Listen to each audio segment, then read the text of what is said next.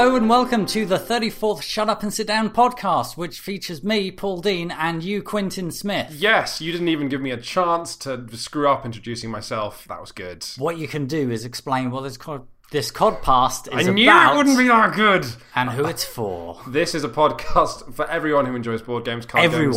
All the other games you can play in your very own house, in the street, in the bar, wherever. Don't just listen. You can give this podcast to other people. Pass it on. You're also that. Spread it. You can listen to it wherever you want. Number 34, of course, being the amount of pandemic cubes you can eat before you should probably go to the doctor. Yeah, 33 is fine. Yeah, I should. Speaking from experience, let me tell you. I've been playing Pandemic recently, Paul, but not just any Pandemic, not just the award-winning classic of curing a disease. I've been playing Pandemic Legacy. So, Pandemic's award-winning? Oh, sure. I didn't know this. Yeah. Is it actually award-winning? What did it win? You know what? I did just make that off the top of my head. No, look. I've got for once, we're recording in front of my computer, so I can actually type this in. The sound of Pandemic Award. We've got Meeple's Choice Award 2008, Origins Award for Board Game or Expansion. Yeah. Games 100 Best New Family Game. Yeah. Just play it with your kids and be like, hi kids, this is what the world is like. It's full of horror and sickness. And many diseases. So if I just stumbled into the room and I'm used to Pandemic, regular Pandemic, co-op disease battling, and I've heard of Risk Legacy, which is this Risk game where the board changes between games. I would guess, and this would be a wild guess, the Pandemic Legacy is some combination of just Pandemic, but with ever-changing elements between each game when you play. You've nailed it, Paul. 2 to 4 players. You can do it with just 2. It's actually a pretty great couples game. It's not a game that you solo, then? Like no. Pandemic. Well, you could, but that would be somehow deeply lonely because, I mean, the exciting thing about a Legacy game is it's got all these sealed compartments, a lot like an advent calendar, if you're of that sort of Christian chocolate persuasion. And you can open You can open these sections of the boxes, and it'll say things like, I can't spoil anything. People should know that unless they're listening to this podcast right away, the Shut Up and Sit Down review of Pandemic Legacy is spoiler-free. You should absolutely go and look at that. Excellent. Which you'll be doing very soon. It involves pixelation, so people can't see the board and everything. Yeah. It's interesting. And I will say, and this isn't really a spoiler, that one of the very first things it does is it gives you a card with one of the... Like, if you had to summarize Pandemic in one rule, it would be this rule, and it prints out on a card, and probably about 45 minutes into starting your Pandemic Legacy experience, the manual says, rip that card up, because we're going for a wild ride where that rule isn't even part of it. Ooh. Yeah. I first got, excited about this before I started playing it because I'm Jeff Kanata and who's a board game aficionado who I really like, said that when they opened package 3 in Pandemic Legacy, his entire table of players started screaming. And when we opened package 3, a similar thing happens. There's a little tease. I think it's my game of the year, Paul. Wow. Yeah. So how you play a game of it, but it's not over. That causes something to happen, which makes the next game different. How many games have you played? We have played 4 months. The game takes 1 year. It's the story of 1 year of having a really bad year as the Center for Disease Control and Humanity. And one thing I can say that isn't a spoiler because it's in the manual, it going into your very first game, is that every time there's an outbreak, which is a common thing in Pandemic, where if a city is disease-filled enough, it bursts like a big sordid piñata, and then all the adjacent cities get filled with disease cubes. Yes. That's one of the fundamental things that happens in Pandemic. Yes. When that happens in Pandemic Legacy, you take a little sticker and you put it next to the city because that city starts to freak out. So the first thing that happens is it gets unsettled, and that doesn't have a gameplay effect. If it outbreaks twice over the course of your year, you then put a 2, and that means it's rioting, and that means it tears down any buildings that are there. That's sad. It means you can't fly in or out of it. And there's all kinds of other nice things. Like if your character is in a city when there's an outbreak, you get what's called a scar. And again, this isn't a spoiler, people. This is in the manual from the very beginning.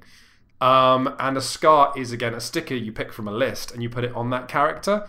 Oh, so, Lee's scientist, we're not playing with because she has a really bad case of Europe-related PTSD. Oh, dear. She can't go back to Europe, That's really. a bit sad. It's a big problem, so we're just letting the scientist rest and recuperate for a while. But yeah, that's probably as far as I should go into it. If you're more interested, check the review. But yes, it's probably my game of the year. Probably go and watch our review and probably buy it because, my goodness, it's a ton of fun. I'm going to, without again giving anything away, I'm looking at the board right here, and there are things on it that really shouldn't be in a game of Pandemic. Some of those are not good. Yeah, immediately you've written stuff. Yeah, we've written names for the diseases as well at the top of each little disease box. It's probably not a spoiler if I say the most innocuous name has turned out to be the worst disease. Actually, yeah, we named the diseases, and of course the diseases mutate as they do in real life, and one of the diseases is mutated badly. Oh dear. And we gave it the most charming, I think it's Atlantic gland is what we called it. And can I ask you what happens if you get Atlantic gland, or should we watch the review to find out? Actually, well, I can say that your skin starts to turn translucent. Oh. Which is no good for anyone. Don't catch Atlantic gland, people, but do buy Pandemic Legacy and create your own diseases. And one thing that is nice about it as well is that, like traditional Pandemic, in one game of Pandemic, you might have a particular game where like Asia is just goosed, like it's in real problem. The first ever game I ever played of Pandemic, Europe just went like Europe. In the second turn. It was incredible. Yeah. So the nice thing about Pandemic Legacy is because you have all this long-term stuff. My and Lee's copy of Pandemic Legacy, obviously it's not a spoiler because it's random. Yeah. In our game, you don't go to New York. New York is real bad, and yep. I'm not going to say. And what again, I can see. like I said, Lee's character has Europe-related PTSD. But if you played Pandemic Legacy, then it might be Africa that's like supremely awful. And I kind of like that, just because the geography, the world of Pandemic has always excited me. The idea of saying, like, I'm chartering a flight to Tokyo, that is like my favourite theme in any board game ever. I love that. Just going to Just the idea of feeling important and getting on a plane and being like, this plane, all these tourists can't get on this plane. It's going to Lagos. Can't even pronounce Lagos, but it's like Lagos. It excites me. Legos. I'm going to Legos. Legoland. Yeah, I'm going to Legoland. Get off the plane. Yes, so but like I just love that different continents will be awful in different games of Pandemic Legacy, which is already like exciting, and I'm looking forward to when I finish it talking to other people and saying like, because they'll have their own stories about the things that happened to them and how they did or didn't deal with them. Yeah, of course. And like that's the thing about Risk Legacy is like, yes, your individual copy of Risk Legacy is different, but it's all nonsense. It's like, the bear people would this in our game, but the mutant pseudo sci-fi, like it's not interesting. But in Pandemic Legacy, I can immediately say this happened to New York, and then this happened to this character, and it's very human and it's interesting. Even if you don't play Pandemic or Pandemic Legacy, I think I could tell stories that happen in our game that are hilarious. Yeah. I think it sounds like the framework for more interesting storytelling about games. Yeah, and someone said in the comments of when I mentioned Pandemic Legacy and Shut Up and Sit Down that like just the tiniest lick of extra flavor and storytelling in Pandemic brings the game to life. And we get that, you get that very quickly. Like if a character gets scarred, and also characters can die as well. So there's a wonderful thing whereby so in the last game we played, there was a terrible disease doing a terrible thing, and Lee and I were discussing what to do, and there was me saying, you got to go in there and deal with it. And then because of the rules for scarification, and if you don't want to be a character in a city when it outbreaks, Lee's there going, I've been playing this scientist for 4 months. She might not come out of this in one piece.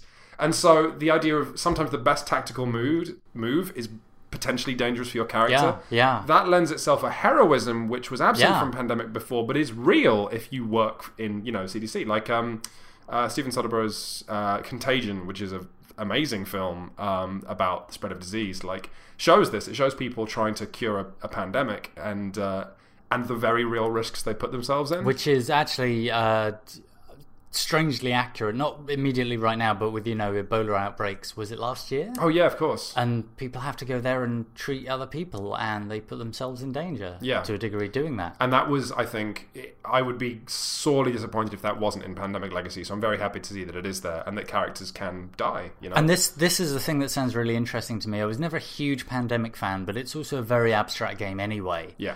And this doesn't sound nearly so abstract, which sounds really exciting to me. It's still a little abstract. The flavour and the storytelling on the cards is kind of there's not much of it, and you do have to piece together. It's kind of like playing Arabian Nights, where you get a little bit of flavour, and it's up to the players to piece together, sketch it in, to colour it in. Exactly. I will say though that I remember your biggest problem with Pandemic in games like Ghost Stories is quarterbacking, and that you find it obviously kind of. you very easily fall into the role of, if a bossy player is there being like, oh, Paul, you should do this, then it's not an enormously or even just an experience. experienced player who has a better idea of what can happen in the game. Not only is that the case in Pandemic Legacy, but the one rule that was previously in place in Pandemic, which is at least my hand of cards is something I've got, and I can contribute to the discussion by saying, actually, I've got Tehran. I've got this, I can do this. In Pandemic Legacy, the rules actually specifically say that players play with their hands of cards on the table at all times.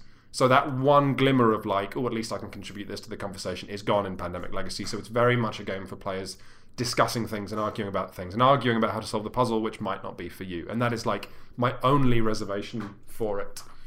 Hang on. Foreign correspondent Lee Alexander has showed up. She doesn't look well. She looks very ill, actually. Europe was so bad. Is that your...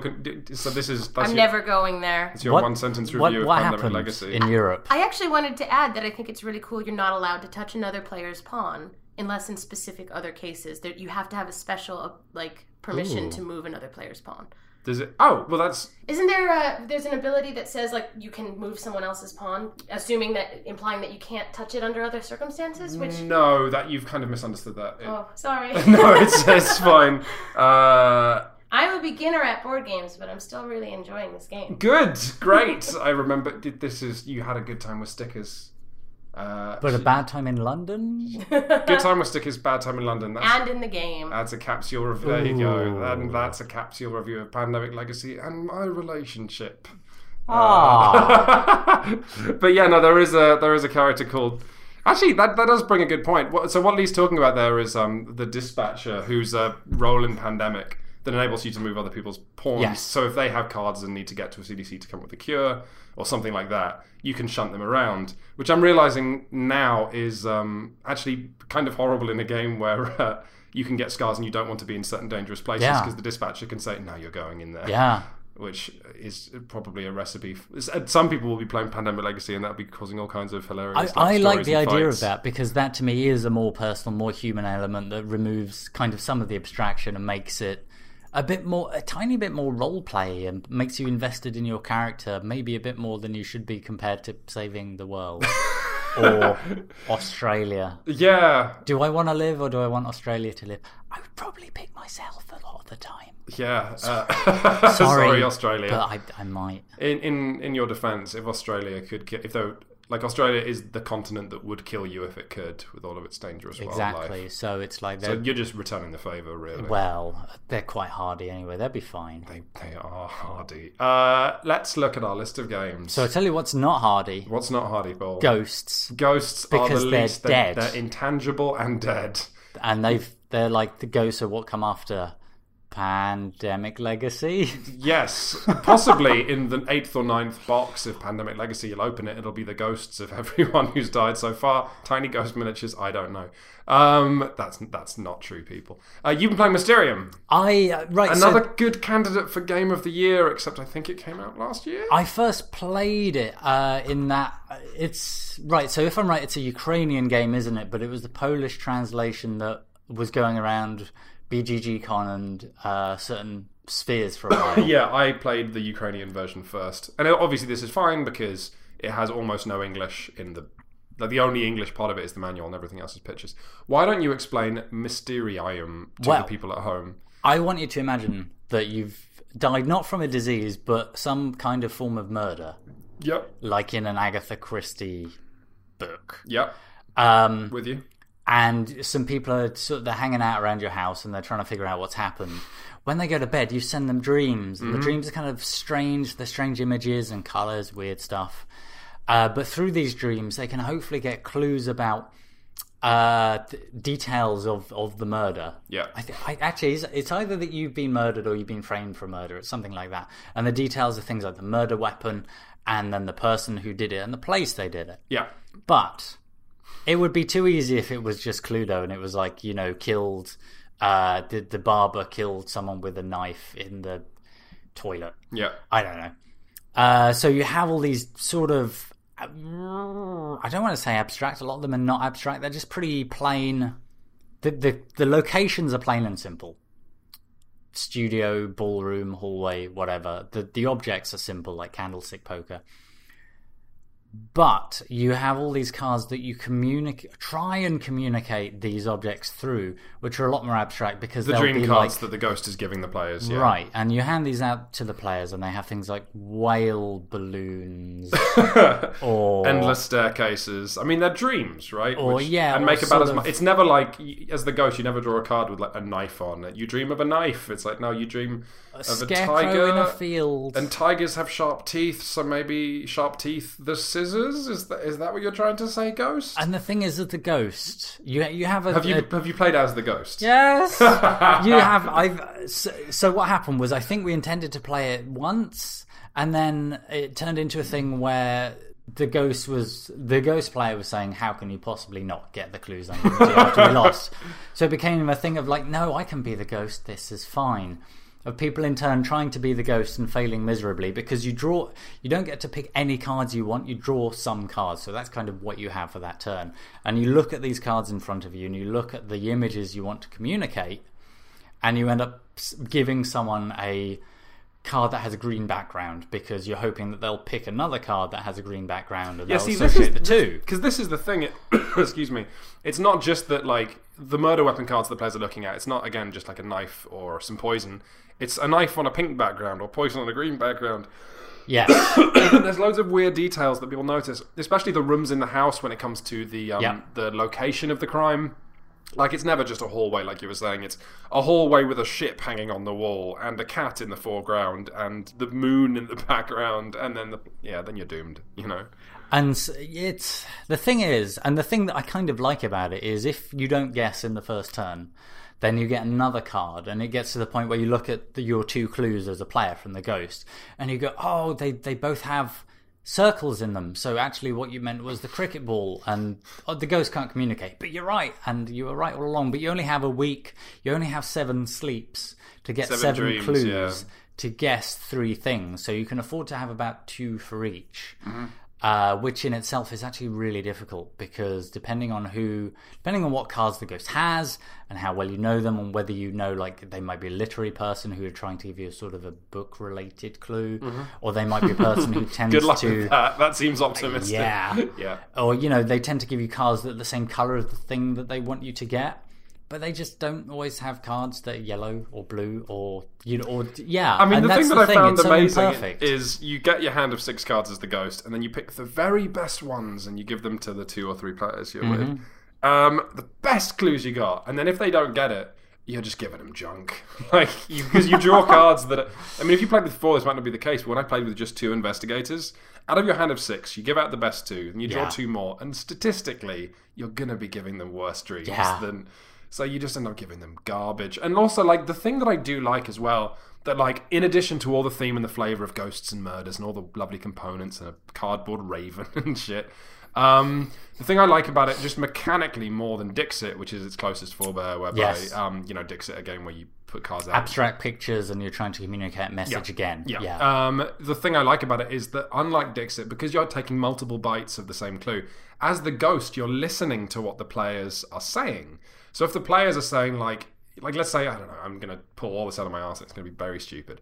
Let's say it's a room with a bicycle, and you're looking at the bicycle, and I'm thinking, okay, bicycles have wheels, I'll give you a picture of the moon, because that's circular, and then the circular moon is like the wheels of a bike. Yeah. And you look at that and go, like, I don't know, observatory. Observatory, yeah, exactly. And then you go... But you go for the observatory because it's black, then I can hear you talk about blackness and be like, oh, no. Yes. If you're focusing on colour, okay, then I'll give you the right colour. Yes. And then, again, not only is that an extra complicated and fun game, but it leads to hilarious moments where, of course, then you give them the colour dream, and they go, oh, it's square, that's probably the cheese board. And no, they're not even looking at the colour anymore. The Ghost, you can't say anything to anyone. You're not supposed to react or respond. We had 4 investigators and 1 Ghost, and we rotated the Ghost roll, and... as all the Ghost was doing was there would be a round of people who would make their guesses, so they put their tokens on the relevant cards they're trying to guess, and it would just be the Ghost going, you're all wrong. And then no more. Or occasional just sort of ghost noises, which are like... Yeah. Because you can't, and I kind of like that element. I kind of like any game where it's about communication, but you've compromised communication somehow. Yeah, sure. And this is it. Obviously, you actually can't ignore the fact that there is a ghost player at the table, and they can't ignore you, and you're really trying to ignore each other because that's the rules of the game, and it just gets sillier because of it. I mean, it's just great. It's one of the great games. So if we're talking about Pandemic Legacy and Mysterium, let's round off the hat trick with the third most best game that's come out this year, because you've been playing more Codenames, haven't you? I didn't get to play Codenames for a little while, and I played it for the first time recently, and I really liked it. I had such good fun. So Vlaada Chvátil, our favourite designer, who made Mage Knight and Space Alert, said that really well. Galaxy. I've had practice.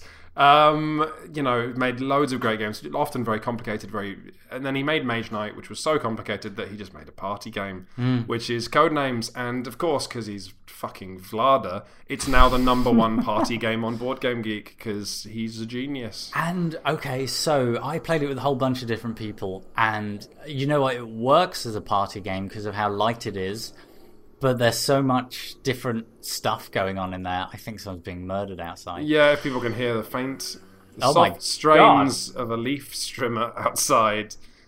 We've done our best to block it out. We've drawn the blinds and padded towels everywhere. But you know what?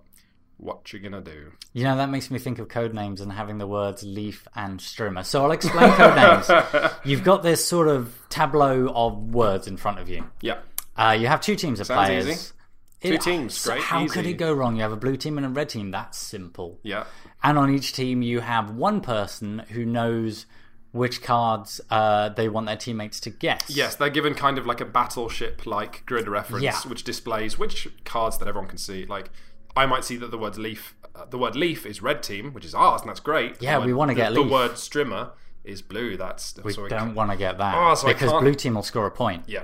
But there's also a word like grass, which is the kill word, which just means if you pick that word, that team's instantly lost. Yeah. So, yes, all you have to do in this game is, as the person who can see the grid reference, you say a clue. I say foliage 2, and then hopefully because the word grass is the assassin word. Shit, I've already fucked up. So then Paul picks the word leaf and our team gets a point, and then he picks the word grass, but it's the assassin word, so we instantly lose the game. Yeah. Or if I'd gone for something like leaf and hedge, then we're safe. Hooray. Yes. If only it were that simple, because there are so many different words out there, and they do so many, there's so many interpretations of these words that you look at these, and you might just want to say something like photography 3, because you reckon that there are 3 photography-related words that your team will pick out that won't score points for the other team, but are things like camera, view, lens, and you think, oh, that's so easy.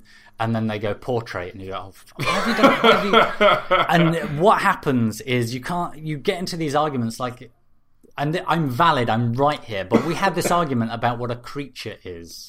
Okay? A creature is a thing that is alive, right? Yes. So it has to exist, right? Yes. So it can't be some fantasy bullshit. Okay, no. If you said creature 3, I might pick like unicorn.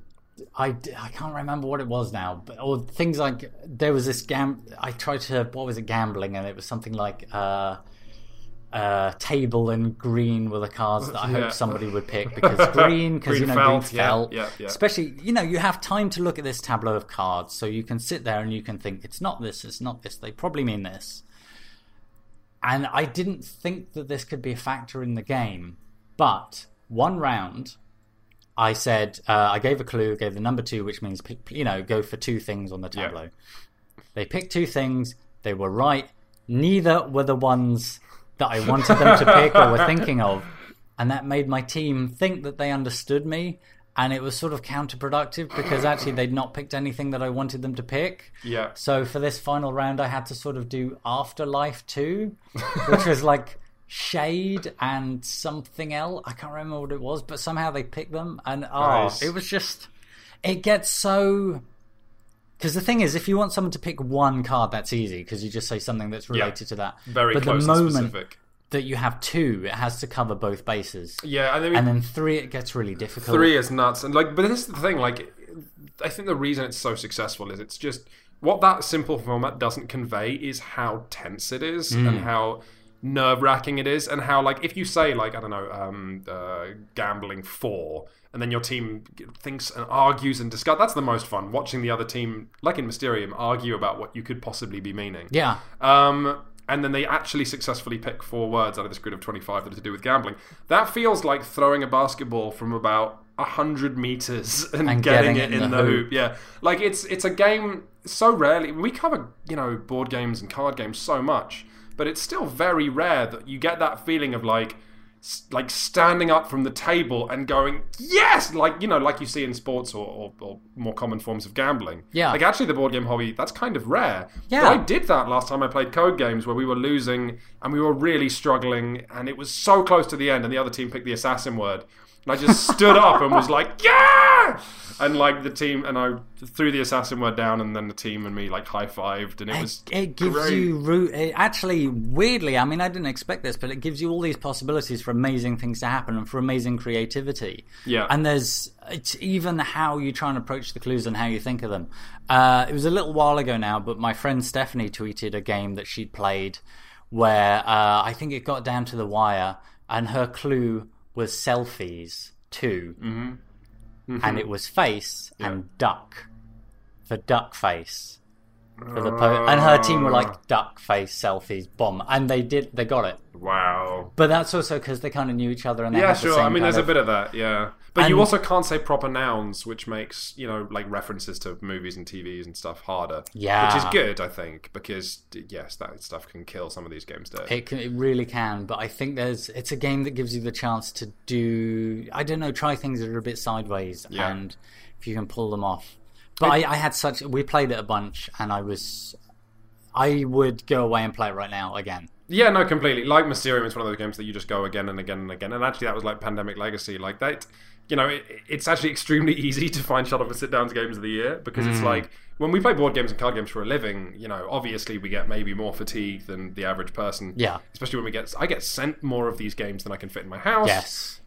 So even receiving them is less exciting. But so it's so easy for me to see like, oh yeah, this is the game of the year because it's the games that I play and I'm like, again, that it's that simple. And we did that with Pandemic Legacy. We tore through January, February, March, like all in one night. And also the thing about Codenames that I think makes it so good is you could bring it to a place where you didn't know a lot of people. You could teach it to people in about 10 minutes. So simple. And you're just playing. And then there's the hourglass, which is the best thing. Which you don't have to turn. It's just the other team. That is like the assassin one. It's just the most Vlada word. It's like if anyone ever thinks a player is taking too long thinking, which happens a lot in Codenames because it's really hard. You can turn the sound timer, but the manual suggests that like mostly you use it on yourself, which I've done before. Like if I'm just sat there thinking. And I know, like, it's a party and I'm slowing everything down. I'm like, oh, fuck it, and I'll flip the sound timer. Which is great. Like, it's just funny. It's just a fun prop. Like, and the fact that Vlad is so confident, like, as a designer, that he just throws a fun prop in there, it's like, with no specific rules. Yeah. That's just great. It reminds me of how our copies of Ladies and Gentlemen at Home has like, it's just amassed, like, a tiara and some earrings, some, like, clip-on earrings and stuff. Why? Because it's just goofy fun. Yeah. So, God, that's been a very uplifting and positive start to the podcast. Should we blitz through some other games we've been playing? Okay, what? I see you've written down here Meteor. Meteor. Than ever. No, Meteor, like meaty or cheesy. So, Meteor is a written thing I reviewed. I don't really have much to say about it I didn't say in the written review. It's a real-time game where there are meteors on the table, and I'll be like... I've got to assemble this rocket, and I put down a rocket, and then you go, oh, I've got the fuel for that, and you throw down the fuel, and the rocket takes off, and it hits one of the meteors, and it turns out the rocket wasn't big enough, because now we know how big that meteor is, and it's a game about protecting the Earth from meteors by flying rockets at them. Michael Bay's Meteor. With Bruce Willis from Die Hard. It's really good, and the thing I didn't know when I wrote the review is that the Kickstarter for the second edition... Oh, really? ...had just launched, yeah. That was quick. I know, it's bizarre, isn't it? Like, it was up for a day, and then How is it doing? It's called Meteor 2.0, and there's 15 days left on it. So if you've just listened to this podcast, then you're kind of you're quick on the uptake. And it's coming because it's been funded. You're a cool cat. Yeah, Meteor 2.0 is funded, and it's got 15 days left on the Kickstarter, and it's cheap. You know what? I quite like a lot of these. We have loads of enormous Kickstarters now in board gaming, but I quite like the ones where they can afford to make something with a low, threshold. Sure, and they succeed, and it's out there. Copies. And they make their money, and they do okay. Them? Are you a backer? I don't back things. I very rarely do, to be honest, because money and because savings and rent. Yeah, I'm very particular. No, but I very rarely do. I like to have stuff come out and be reviewed or just sent to us and reviewed. I mean, I've got this guy called Quentin. He's good at reviewing board games. I ask him what he thinks. Yeah, that sounds like a good website. Where do I go for that? It's getting silly. ShutUpAndSitDown.com, everybody. If you're not aware, if you do just listen to the podcast, which is not a small amount of you, know that me and Paul, this is like a drop in the ocean of content. Me and Paul fundamentally make videos. You're having such a drop time. This is like you haven't properly turned the shower on. No. You're not even in the bath. Imagine you're nude in like one of those freestanding baths that have the little feet. And there's like... I used one of those in the Yukon. We've got one here. Have you? In the Airbnb. Hang on, can you keep talking? Okay. So yeah, imagine that you are in a bath, naked, and there's a tiny trickle of water, as if someone were trying to make a bottle of Coke last maybe 20 minutes. That's you. And it's landing right on your belly button, and it's falling from a great height, so it kind of hurts every time it hits your belly. That's what you're doing in just listening to the podcast. Go to the website, ShutUpAndSitDown.com. Jesus. Paul, you look flabbergasted. I'm trying to look at the notes. I played because this is a bit that you wrote. You wrote Ashes Rise. You did a video review of Ashes Rise of the Phoenixborn, which I'm going to play again a bit more. Collectible card game, yeah. Yeah. And I saw someone in the comments being like, it's not really a board game, is it? I don't play collectible card games. These are just good games. Just get the base set and mess around with it. It's good. Summoner Wars is amazing, and that's theoretically collectible, but you just need the base set. That is a really good point. Also by Plaid Hat, sorry. We had a bit of Ashes time briefly. We did. I'm going to be playing it again with another friend, so I guess I'm still not bored of it yet. Partly because we didn't even properly play a full game, I guess. But the moment we were doing this, I was sat looking at what I was doing and going, you know what, I can just do this slightly better. And you were starting to make sense to you. I was just thinking, I don't need this. I don't use this. I don't need to do this way.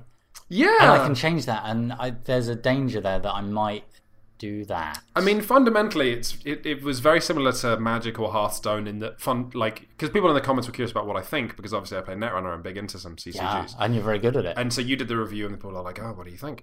And I thought it was weird, interesting, very unusual, and not like as immediately gripping as something like Doomtown or Netrunner, where it's like, I can see why this is great.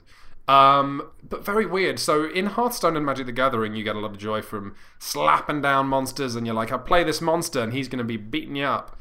Whereas in Ashes, it was like, because those monsters are also your health, you know, they're a drain on resources that you might use otherwise, you don't necessarily want to play them. So I felt very uncomfortable initially in Phoenixborn, because it's like, it takes the format of Magic, Hearthstone, and then it takes the thing in those games which gives you joy, which is dropping monsters and being like, ha, fuck you, like a magician. Yeah, like abracadabra. It's a snake. It's a blue jaguar. It's a blue jaguar. It's a snow imp. He's gonna vomit snow at you. So then Ashes is a game which says, do you want a snow imp? And then you go, I don't know. Because I've got this many resources. Yeah.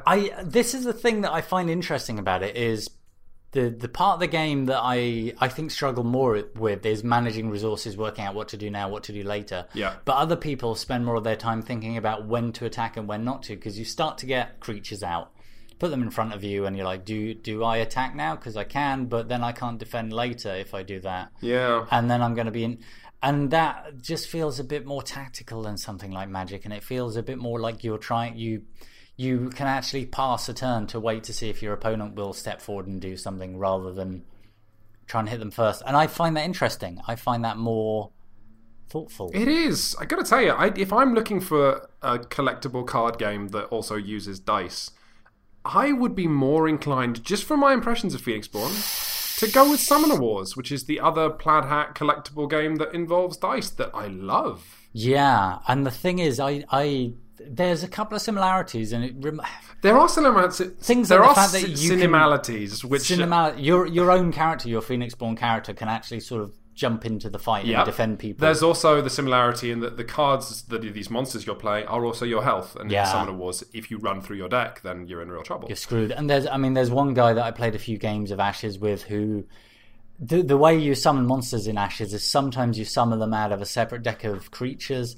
Depending on what they are, sometimes they're cards in your own deck, and that can be great because you pull them out your own deck and you go, I've got this person they're fighting. It's a snow jaguar, it's a blue jaguar. It's an additional thing from your actual deck, and once your deck runs down, you're screwed, and it feels like you're just pulling out your own intestines to hit people whip your opponent with. Yeah, and you can do that for a while, and then you can't. Yeah, and then I played a character who was kind of from New Orleans, some kind of wizard. The theme on it's bizarre.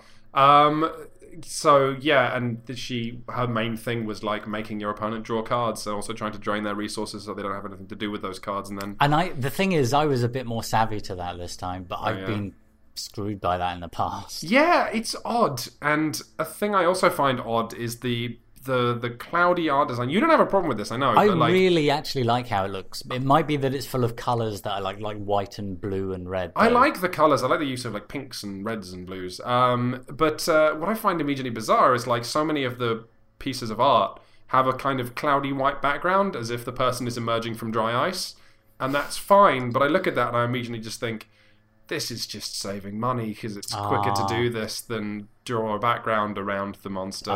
Fair enough. And it also compounds the fact that there's not that much flavour in the game for me. Like, I'm a Phoenixborn, and I'm fighting you because I don't like your snow jaguars. Yes. I think that's a very valid point. I don't know what the game is about. I sort of don't mind, but it's kind of like Magic. It's like clearly some fantasies happening, and with half the people, but Magic let's actually just fight. For whatever you think about Magic, Magic has incredible theme in terms of like.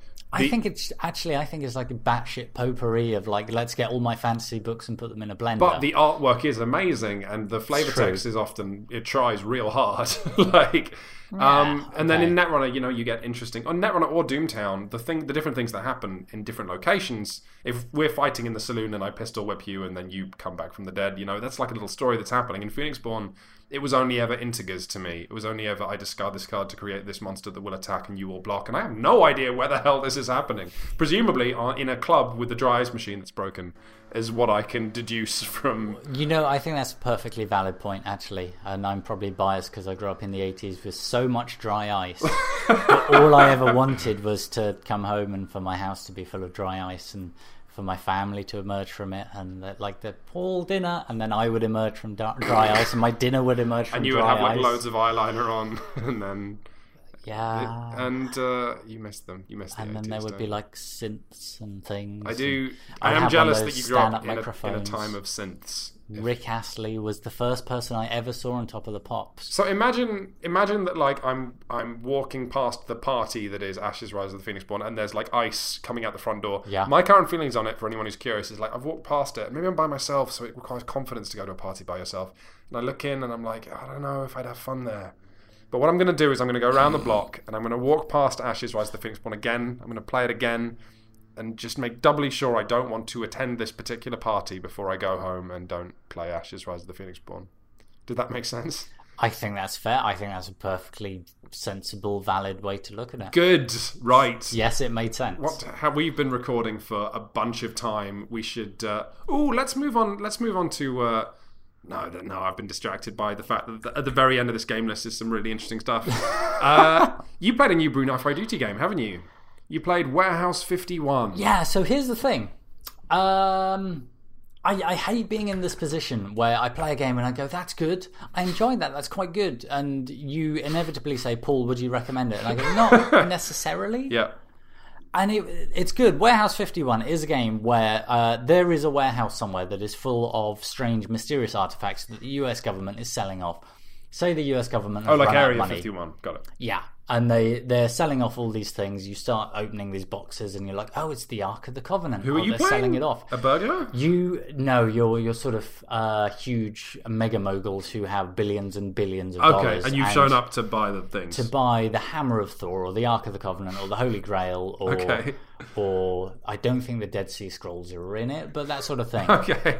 And the thing is, you have a bunch of money. You have these piles of face down cards. What you want to do is just sort of do set collection. So ideally you want to have a certain number of cards of this color, or one card of each type, or one card of each rank.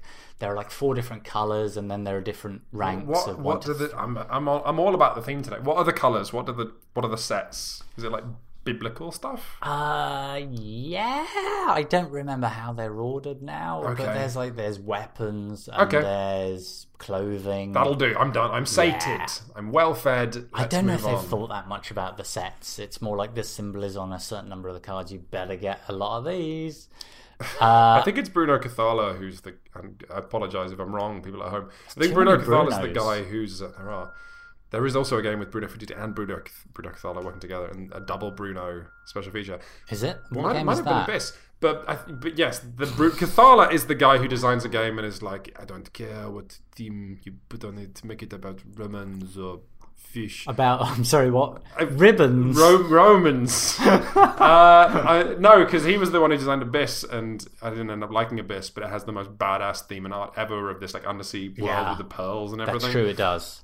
And then I was like, oh, wow, he must be really interesting. And I read a designer diary. It's like, I didn't care. They picked fish as a theme. I didn't care. So anyway. I went to Montreal recently and it was all like this. Yeah. It was all exactly like that. It's people who just didn't care about it. They're so disappointed. So you're trying to buy these cards. A lot of the time you bid for them. Sometimes you do closed fist bidding. Sometimes you do... different kinds of circular bidding. Okay. Yeah, because certain cards will say this is a closed fist bid, this is a general bid, and the money always goes to the player on your left. Which is kind of interesting. You take turns as the auctioneer. Yeah, because play goes round. Money always goes round to the left, huh? Yeah, so that can be a factor sometimes because you win something, but then you pay the person next to you, or you don't want to pay the person next to you, so you don't want to win the next thing.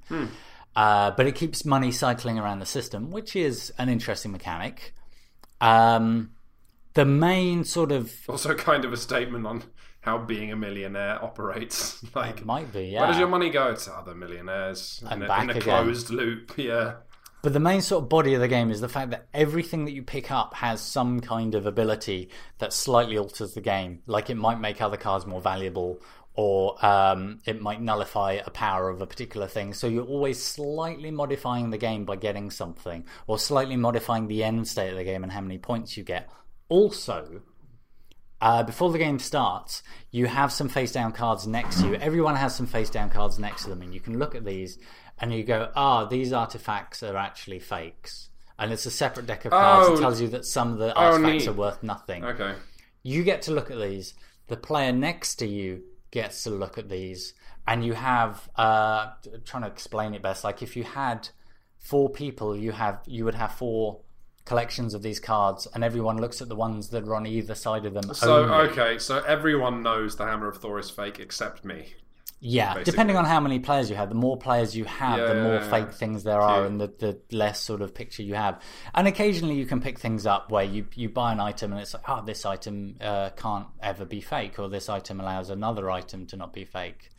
And obviously you want to do things like you want to get people to bid lots of money on something you know is fake without winning it yourself. That's cute. So the whole table is driving up the bidding for some just nonsense. Right. And the game is full of all these ideas that are perfectly good ideas, and it works quite well together, and it's coherent and it's fun. But it's not really exciting. Okay. But it's fine. Like, it's quite good. This reminds me of another... It feels kind of like a filler Another thing. Small box game that I confused this with initially is John Gilmore, who designed Dead of Winter and News at 9 or News at 10 or 11, whatever it is. The News. Just to design the News. He made a game called Vault Wars, which is based on Storage Wars, which is a TV show, which is based on bidding for storage units, which is the worst sentence I've ever said. So yeah, that's a game, except it's set in medieval, like D&D world. So you might be bidding on like a dwarven horde. The dwarf hasn't come back in 2 years, so now his horde's up for auction. You can see a bit. And then you get items from this horde, but then you get magic items that affect the bidding of future. That sounds similar. Yeah, and again, I was going to play it at Gen Con, and some Shut Up Sit Down fans were like, hey, we got this. And I said, I should play that. And then they said, do you want to learn it? You're pretty faster than us. And I said, sure. And I was reading the rules for them. And it was kind of a bummer for them because they were like, we'll play this game with Quins, it'll be great. And then I read the rules and went, yeah, I'm really tired and everything about this game seems fine, but not like something I need to play. And so I sort of learnt the game and then gave them their game back and left and had a nap. I was really tired. Cons are extremely exhausting when you're pretty much on your feet and working all the time, so I have understanding there. The thing is, I don't know, I had fun with it, and it's a small box game, and it's cheap, and it's probably a good intro game, and it's definitely something good if you have a short amount of time, but if you have a short amount of time, there are a lot of games to play. And the thing is, it doesn't quite climb over the hedge of... That's a thorny hedge. Excitement. And the thing is, years on, I still really like Citadels. And yeah, sure. I've completely now forgotten the name of the building game with the dice. What? Machikoro? No, the building... You make buildings out of dice. Oh, God, that made out of things. Yeah. I don't think people will be able to find that. I think that might have just had one print run. But yeah, sure. If you find blueprints, buy blueprints, build it. But it did, I would rather play blueprints. I would rather play Citadels. I would rather play other small box. Coup, yeah. Yeah, even Coup, which I played a lot of and I'm a little bit tired of, but still. Let's round off our game segment with a couple of games that people might not be expecting from us. They're video games. Oh no, what? I know. We're going to do this real quickly because we know lots of you guys don't listen to the podcast for video games, but these are board game related. These are close enough that we should talk about them. Yes, and we say that as video game journalists, so trust that we know what we're talking about. First off, Chess, which is like chess, but with the last S replaced with an H. I think that's on iOS and maybe Android as well. Chess, if you have an iPhone or an iPad, absolutely worth getting. It's a fascinating chess variant that Paul and I played. It's nuts. It's not fascinating. And again, these are both video games which do what board games want to do but can't due to limitations of the genre, which is why we're covering them. So Chess randomly assigns chess pieces moves, like algorithmically. Yeah. And then you and the player have mirrored chess sets, and you kind of play chess, but you tap on a piece and then it shows you where that piece can move, and then because you've kind of technically picked it up, you then have to move it. Yeah. So you then move your weird triangle piece forward and to the left because that's all it can do. Yeah. And then your opponent goes, oh, so the weird smiley faces move forward and to the left. I'll remember that, but you don't remember it. But you don't, because you tapped on a different thing and that has a different move, and it doesn't go anywhere that you want it to go because it skips 2 spaces and then goes left. Yeah. And how is that ever useful in any situation ever in all of recorded history? Right, that's what a knight does. Knight goes forward and diagonal. This is basically, it's like all of your chess pieces have been celebrating because they thought that they'd won. Yeah. And they're all blind drunk, and then the king rides in and goes, I need you all to fight now, and they all stumble out the hall and form 2 lines. But then you play the next chess game and it's all different. Yeah. They all do different things. And also some of as useless as we're making these pieces sound, some of the pieces are like just doomsday powerful. And then it's like you pick one up and it's like, oh, it can go almost anywhere. Like a queen, but even worse. And so... But then obviously in doing that, you're like, oh my God, this is awesome. But then obviously you've now just told your opponent that their weird $ also obliterates also everything. does that. Yeah, it's just great. So yeah, if you have an iOS device, definitely play Chess. It works great on an iPad. Just pop the iPad down and both players can use the same iPad. Awesome. Also, Subterfuge. Well, We've never reviewed Diplomacy on Shut Up and Sit Down, but Subterfuge is basically... Diplomacy, but better for iOS. Similar, isn't it? Yeah. I don't want to talk too much about this because you're going to be talking about this on Cool Ghosts with like drop-in comments from a bunch of people. Yeah, let's. We can circle this. We've just started a Subterfuge Diary, which if you ever wanted Shut Up and Sit Down to play Diplomacy, and I still Let's Play of that, the Subterfuge Diary is the closest you're going to get because that includes me, Paul, and Matt, and 5 other people, all doing a diary of our long game of Subterfuge. Basically playing Diplomacy, but a little sexier. So that's if you Google Subterfuge Cool Ghosts, then you will find that. Yeah, and that will gradually be coming out, won't it? Yeah. Game of us all negotiating how we'll definitely work together to conquer places. And won't backstab each other. Even though it's a game that only one person can win, I'm definitely going to help you. Because certainly there's no other way that could go... Great. Sort of like if you're all in a marathon and you're all like, if we don't run faster, that person will win.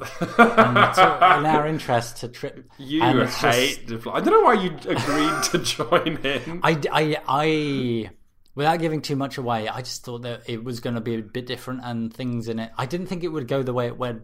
That it would get out.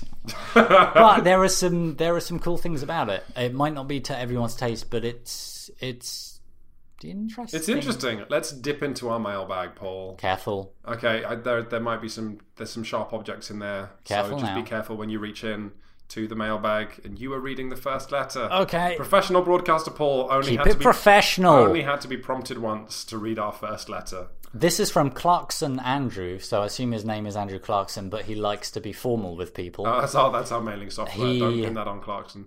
Oh. He begins very formally. He goes, "Hi." Full stop as well.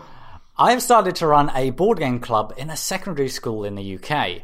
We have an hour session, a variety of younger kids plus a few 15-year-olds, say 15 kids in total, and access to a number of rooms. Do you have a suggestion, or do you have any suggestions for games? The kids are all new to the hobby, and I assist multiple groups, so long rule explanations are a no-go.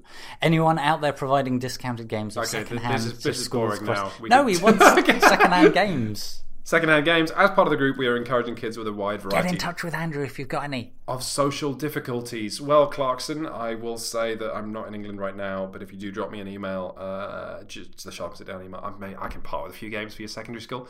But also, this is just I wanted to answer this because it's a slant on the traditional question of how do I get my friends into board games, which we've been answering in different flavours for 4 years. This is how do I get kids into board games?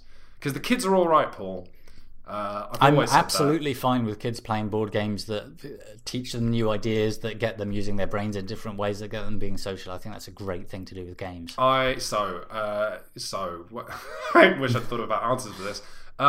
Coup, maybe, because it's just a straightforward game about lies. I think Coup's pretty simple, and it's also going to be loads of fun for kids who sit there trying to outthink and outwit each other, because kids are good at that. Yep. I don't think anyone should ever underestimate kids. I think the same for 2 rooms and a boom. If you have multiple rooms and multiple kids. Yep, if the kids, don't mind, like running up and talking to each other, that's good. They're going to argue and lie and giggle. Kids should learn team building. What about co-op stuff? Oh, what a co-op game. Co-op games with less quarterbacking, maybe, because kids will just be bossy. They'll be a bossy guy. Which makes me not want to say Pandemic or Ghost Stories. What's a good co-op game that doesn't have... I wonder if they would like XCOM.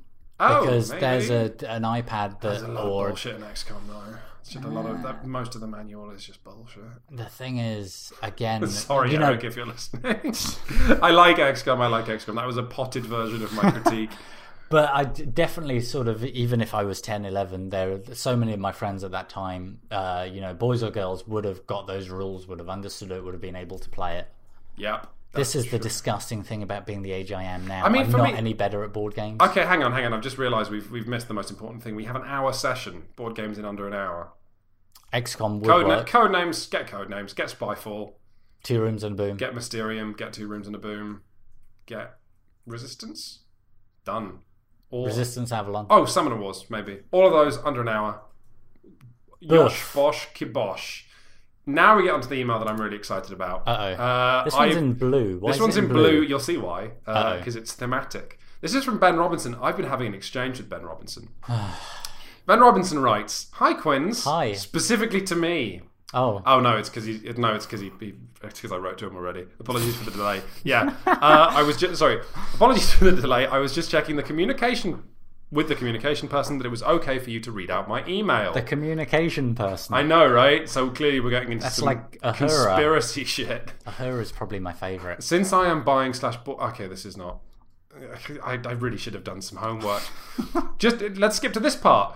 Just to give you some background, I'm a marine biologist working for the British Antarctic Survey and will be stationed at Rothera in the Antarctic. He's invented that. That's not real. I didn't even crop the correct part of this email. Basically, he's going to be there for 6 months with about 130 people on a base in the Antarctic, but constantly changing due to Rothera acting as a gateway to different research bases. Oh, wow. In winter, shipments and planes can't get through, so for 6 months there are only the core staff, 21 people, keeping the base running. So basically, if you've seen The Thing, what Ben Robinson initially wrote is he's going to this base for months and months, and he's going to email every 6 months to shut up and sit down and let him know how his board game club that he's going to start in the Antarctic is going. You know what? What? Did that actually make sense? Because I basically... No, it does. I delivered that email like chopped liver to. I think that's fantastically interesting. I can't wait to watch the diary of a man gradually going mad. I mean, this is the thing. So what Ben Robinson's going to do is he's taken the following list of games which I helped him come to. Resistance Avalon. This is terrible stuff. It's going to be great. Cosmic Encounter. 2 Rooms and a Boom. Codenames, Spyfall, Sherlock Holmes Consulting Detective, because he can pass it round the base once he's finished it, and Survive Escape from Atlantis, which is pretty dark if you're in the Antarctic in a I would even basically almost, an island of ice. For space and theme and kind of relevance in the time they have, I'd almost recommend Arkham Horror, because it takes so long.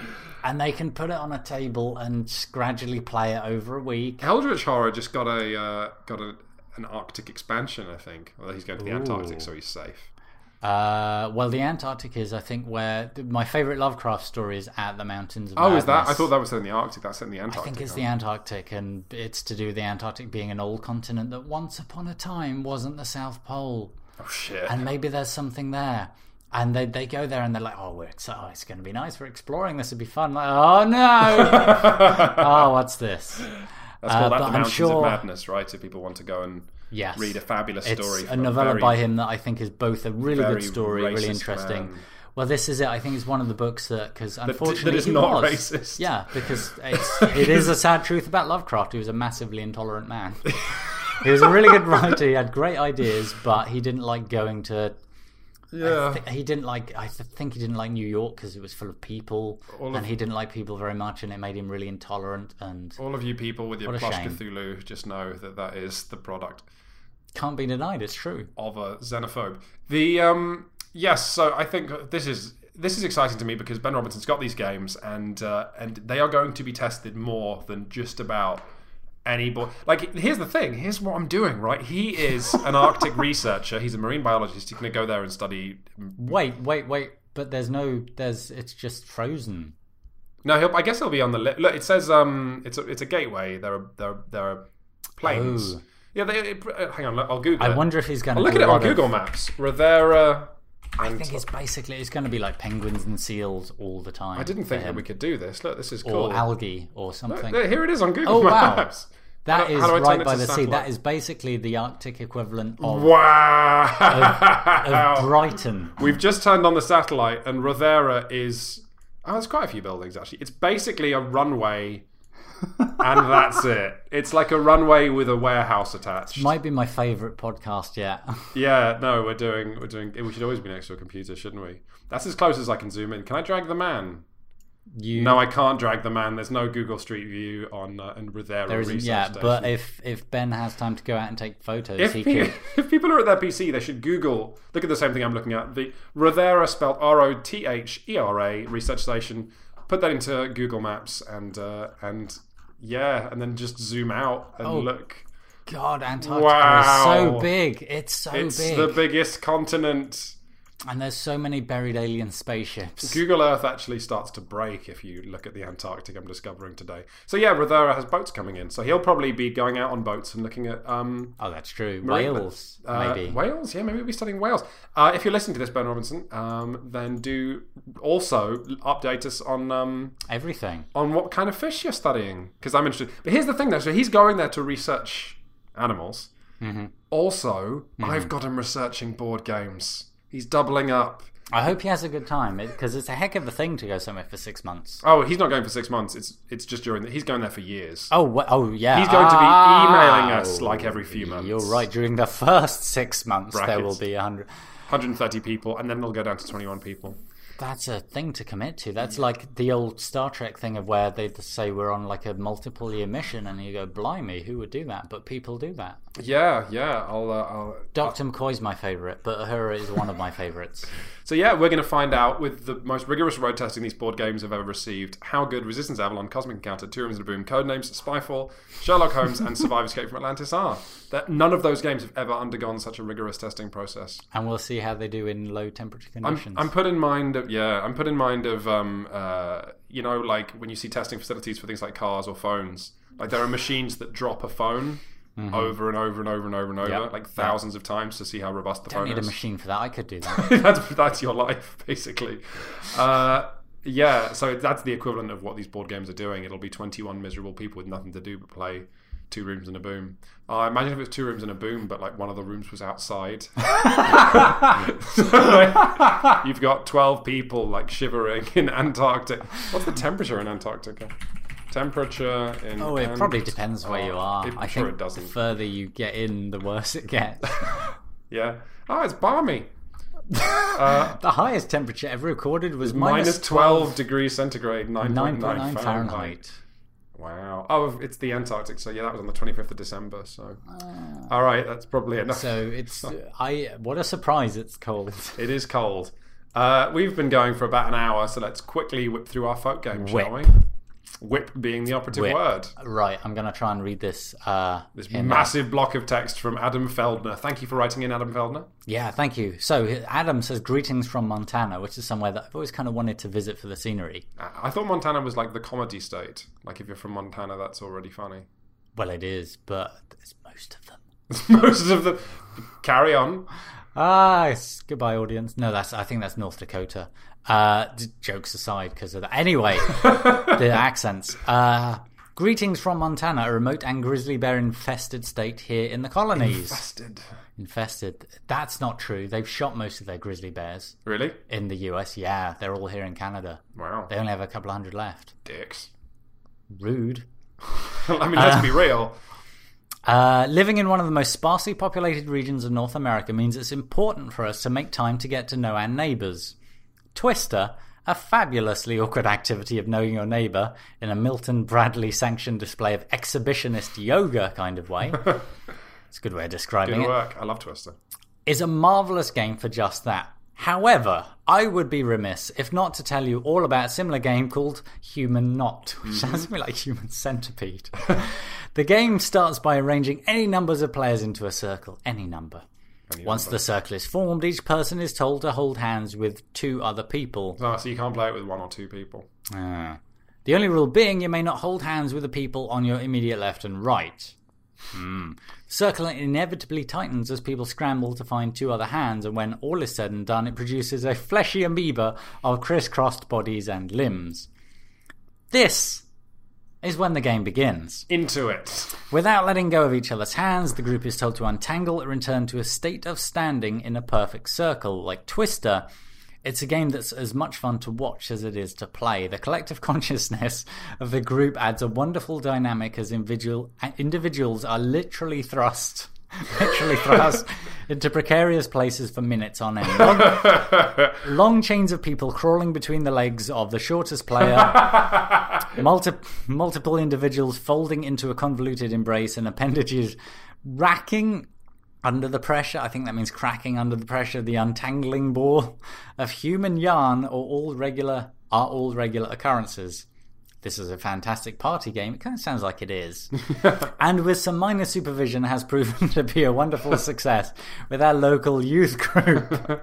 Traditionally, the game has no time limit and only the single collective objective. However, when played outside or in a larger space, elements of water, relocation, and teams can all be ratcheted on to this amalgamation with Frankenstein-esque variability. Excellent work, Adam Feldner. Oh my God. I quite liked some of the language in that, and I can see in my head how that works. If people just the idea of playing it next to a swimming pool, and then just some players being on the edge. And yeah, great. What we learned from this is I do want to go to Montana. Have you noticed that whenever we do these folk games on the podcast, it always ends with like you know, they describe this precarious or deeply like sexual game, and at the very end it's like, it's great with kids. Like, that's always like the pseudo punchline at the end of these folk games. You know, it all makes me think of being a kid and at the time thinking everything would be sexier than it was, and it never is. It's always just a bit awkward, and it's actually more innocent than looking back on it now as an adult. It's sort of slightly thrilling as you're a kid, and no, I'm just not going to say anything or touch anyone, or I'm going to be cool and standoffish. It's like that we had that Australian game where it was like the lights are off and everyone's like, I'm taking off my pants, and then no one is. No one is, yeah. And you go in the cupboard with a girl, and it's just weird, and it's just and you don't do anything, and you leave. And actually, again, kids are not maybe as bad as we think. I was just about to be like, to tell the audience, if you played a folk game and it was sexy as a child, do write in. And no, don't write in if you had a sexy time as a child. Unless you can do so in a way that doesn't incriminate us. But I think most of the time we were all actually better behaved than we wished we were as kids. I think the best game... maybe that's just me. I played as a kid, the best folk game was me and a friend had an aerosol can. Oh, no. And we... yeah, like any story that begins that way. And so we discovered the thing where if you hold a lighter in front of an aerosol can... Oh, no, don't do that. Then you create a flamethrower. Don't do that. It's pretty awesome. Do that. Don't do that. But do. And then, anyway, so obviously we had a great amount of fun with this because you have a flamethrower and you're 15 or whatever. And then at the end of it, we were like, the aerosol can's empty. Let's put it on the fire because that's a place that... So, let me tell you, explosions aren't like in the movies, Paul. Explosions are immediate and terrifying. Yes. Like, there's no running away from an explosion. Like, my vision just went white and my friend had no eyebrows. And I lost some of the hair on my arm. So I'm very lucky that was the only thing I lost. A friend of mine homemade some explosives once and we set them off. Like, he homemade plastic explosive because he was actually a fairly capable chemist and he'd studied all of this. Wow. And it was back in this was the early 90s when we were really young. When plastic explosives before the internet existed and before... that's impressive. That's cool. Well, we couldn't get... How do you find out the pre-internet? He just knew because like his dad knew or something and he knew which things to do. Because nowadays if you downloaded something that said anything like that, you'd probably end up in prison when you're just being a kid. Yeah, sure. But he just like blew up some toy soldiers and what happened was there was a really loud really loud bang. And everything was somewhere else immediately, yeah. And it was just... You don't see it, yeah, it's very weird. There's scary. Very few visuals. I feel like the idea of an explosion being visual is something that's primarily come out of cinema, when actually a lot of explosions are just force. And it was quite scary, and it would be a thing where I would say probably don't do that. If you've been in an explosion, do write in and let us know how that went. So on the subject of Human Knot, though, the last thing that we'll close the podcast with this, because last week on the site, and this is another good reason to visit the site, we had Brendan writing an amazing article, which I'll get the title of. Silly games to play, which also probably I'd not recommend because they involve stupid physical stuff you do as kids. The thing was the title was called Dumb Games, or Why I Sometimes Yearn to Punch You. And it was Brendan writing tremendously lyrically and beautifully about growing up in Ireland and the dangerous games and drinking games he played. And of course, I've written about drinking games on Shut Up and Sit Down in the past. Yes. It led to an amazing comment thread of people sharing the dumbest games they played as kids. So similar to Human Knot, so we're keeping it all. It's a nice segue. Seg, sorry, it's not segue. It's Seg. So this is the most top voted comment. I do want to read this on the podcast because maybe you haven't read the article. So this is from. Let's actually get who it's from. Can you? It's purple. Can you just vibe, Paul? Can I vibe while you research this? Oh, well, this is weird. It's from Jacka. That's his handle. Jacka writes, I went to a tiny primary school. I think the largest I ever got to while I was there was 22 students. So we were able to... Wow. Okay, anyway. So he says, my personal favourite dumb game was called Whip Crack. It'll take a little bit of explaining. There was a game played by the younger girls in which they held hands in a line with one girl holding on to a netball pole. They'd run around, wrapping around the pole until they were all in a kind of group hug and then unwind again. Innocent enough stuff. I think I played that. It was discovered that if someone near the pole stopped, the energy would be transferred along the line and the person at the end would get jerked around. In the name of science and self-destruction, we decided this phenomena had to be tested further. Next lunchtime, we got a big chunk of the school's populace all at the pole holding hands. Boys, girls, didn't matter. It's a good attitude there. We'd run as fast as possible for a while, and then the person at the pole would stop, lean backwards, and pull. The energy transferred would fling the last couple of people violently from the end of the line, usually causing them to go crashing into the dirt unless they had particularly good balance. Small children were occasionally thrown in the air by a particularly good whip crack. I can't believe that. I think teaching kids science would be much more successful if it involved the possibility of flinging Blake McCormack 3 meters into a spiky shrub. Thank you, Jacka. And then the amazing thing, the most upvoted reply to this, God, I love our commenters, is from Jasta42, who says, one of my favourite paintings, and then a link, and the link which I have here, is from 1872. Yeah. And it's kids playing the same game in 1872, having figured it out themselves. Yeah. Kids independently coming to this awesome, unique kind of play. You know what? I think that's so beautiful. I think I'm pretty cool with that. It reminds me of playing Red Rover, which you must have played, which is the sort of game where you form a line of holding hands and someone from one end of the playground runs over and you catch simulator. them. Yeah, it's similar to British Bulldog, which was banned in British schools for being too dangerous. Yeah. I mean, I did loads of stuff like that when I was a kid, but it was also whenever we played it, we were always a bit more timid than people thought we were. And I don't know, I feel if there's a theme to this podcast, it's that kids are smarter than you think, and they're not always as silly as you think, and they're going to behave themselves better than you actually think they are. But sometimes, is that the thing? But also, they are exactly as dumb as you think. Very robust, though. Kids tend not to injure themselves. It's a very modern idea that kids need to be, protected, because it's harder to injure a teenager than it is. Is that true? I should know. I certainly, as a kid and a young teenager, I flew off my bike a bunch of times and was surprisingly okay. Yeah, no, I definitely... We're talking 20 miles an hour, which is not a slow speed to come off a bike at. I took some tumbles as a kid, and I would not want to take them now, that's for sure. I skidded along I skidded along the school If you avoided injury road, as a teenager, do write in. And just the skin on my left arm just got torn off. No, if there's a theme of this podcast, is that board games and card games are much safer than all of this nonsense. Also that theme. we can celebrate everything. You can take board games to the Antarctic and it might be okay. You can. If you've enjoyed this podcast about injuries and the Antarctic and horror, why not review us on iTunes? It's been a while since we asked you guys to do that. Give us a good review, upvote us, share us with everyone you know. Stitcher, yeah, and do write something into the review section, even if it's just your review of whatever last board game you played, or just nonsense, because I think the amount of text affects your ratings. Oh, also, please, we're really lucky. We have a great crowd of commenters. We're always interested in hearing what people have to say and having people share their stories. Please do keep sharing stories of everything. Yeah. If you have a folk game, if you have just something to say, we've been recently really enjoying reading out emails on the podcast. Hopefully we'll get more of that. And God, I feel like we hit the jackpot with Ben Robinson going to the Antarctic. I feel like we have, but I feel like we've sort of done that with a lot of our community. We have so many people who turn up and say, I've been reading for ages, but I feel now I want to comment about something. Yeah. If you're that person, please do share your story or your opinion or your point of view or your joke or something. Yep.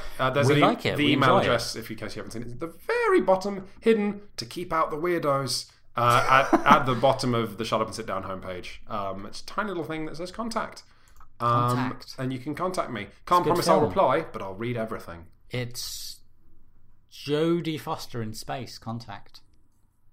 What board game would you take into space? It would have to be a board game you could play in zero gravity because all the stuff would fall around. Shit, there's a few magnetic ones. One of those. Oh, okay. We'll go with that. Great. I've been Quentin Smith. And you've been... I've been Paul Dean. Thank you very much for letting me be Paul Dean for more than an hour. Wow. God, thank you very much for listening, everybody. Looking forward to seeing some of your emails. Good night. Goodbye. Goodbye. Night. It's not night.